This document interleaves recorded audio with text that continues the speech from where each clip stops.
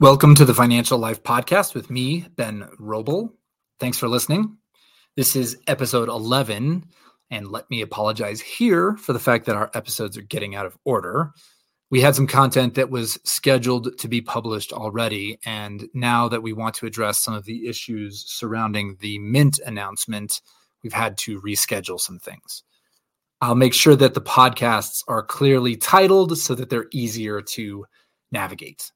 But hopefully you'll accept my apologies as a first-time podcaster. Today, we're going to continue the budgeting framework conversation we started yesterday. If you want to go back and listen to it in more detail, that would be great. But quickly, we've created a 22-year-old synthetic person who's popped into existence. This person has no debt. This person has no assets. This person has a job and has spending that kind of covers the day-to-day requirements. Just the basics, though: food, clothing, shelter, etc. We've also agreed that there is a budgeting equation. Income minus spending equals, and if it's a positive number, you have a surplus, and if you have a negative number, you have debt. But the word surplus is probably not the word you were expecting. It was deliberate, and there's a good reason for it. You can do many things with a surplus. You could save it. You could stick it under your mattress, put it in a safe, keep it in your pocket, bury it in the yard, or put it in a bank account and save it. You could invest it. You could buy a house. You could start a business. You could put it into an investment account for retirement, like an IRA, or you could just invest it without the retirement goal. You could use it to insure the things that you already have. Or you could gift it away. You could give it to charity, or you could use it to fund a 529 plan for the education of a child in your family, for example. You may have also noticed that the daily spending is limited to the basics and doesn't include anything related to what we just talked about. There are no insurance premiums. There are no contributions to investment accounts. There is no gifting, nothing like that. And this ties us back to our conversation around debt. The day-to-day budgeting, the day-to-day spending does not include those things until you start to build up the assets on your balance sheet.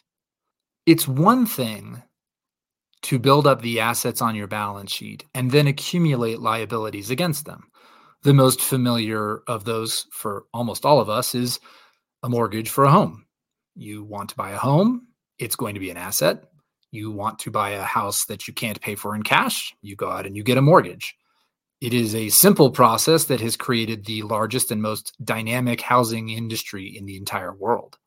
On the other hand, it's not hard to build up the liability side of your balance sheet. Accumulating debt by having a negative number as the result of your budgeting equation means you can accumulate debt quickly without building up any assets. And that, to me, is the main distinction between the reason that wealthy people are counseled to use debt to amplify the potential results, which they hope are positive, from the assets that they own. And the only way to have assets on your balance sheet is to take your surplus and direct it into the saving or investing category. But there's one other distinction I want to make today. If you're sitting in a room in your house, or if you're not, just pretend you are and look around you. Everything around you is an asset from the perspective of your balance sheet. Just like a corporation, the pens that they have in their office supply closet are assets. You could write all of this stuff down on the asset side of your balance sheet.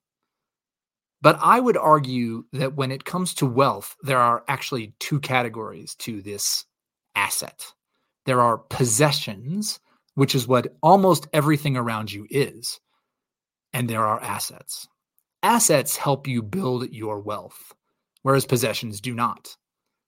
So it isn't just a question, as I was mentioning before, about accumulating debt against your balance sheet assets. It's a question of accumulating debt against wealth assets and not possessions. It's easy for everybody to understand most assets. I go out and I buy a stock. I expect it to go up and grow my wealth. The fact that it may not go up doesn't mean it's not an asset. But if I go out and buy a bed or a cell phone or a car, those are generally not assets. It's not that they're not important. They are important possessions. There are absolutely exceptions.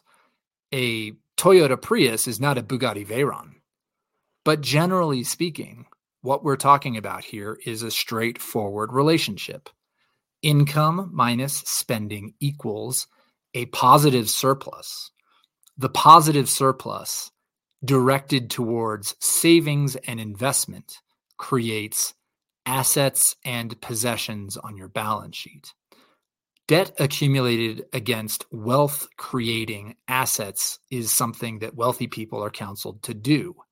Debt accumulated against possessions or accumulated against the negative result of more spending versus income is a pathway to problems. We'll continue this tomorrow in part 3. Hope you'll stay with me. Have a good day.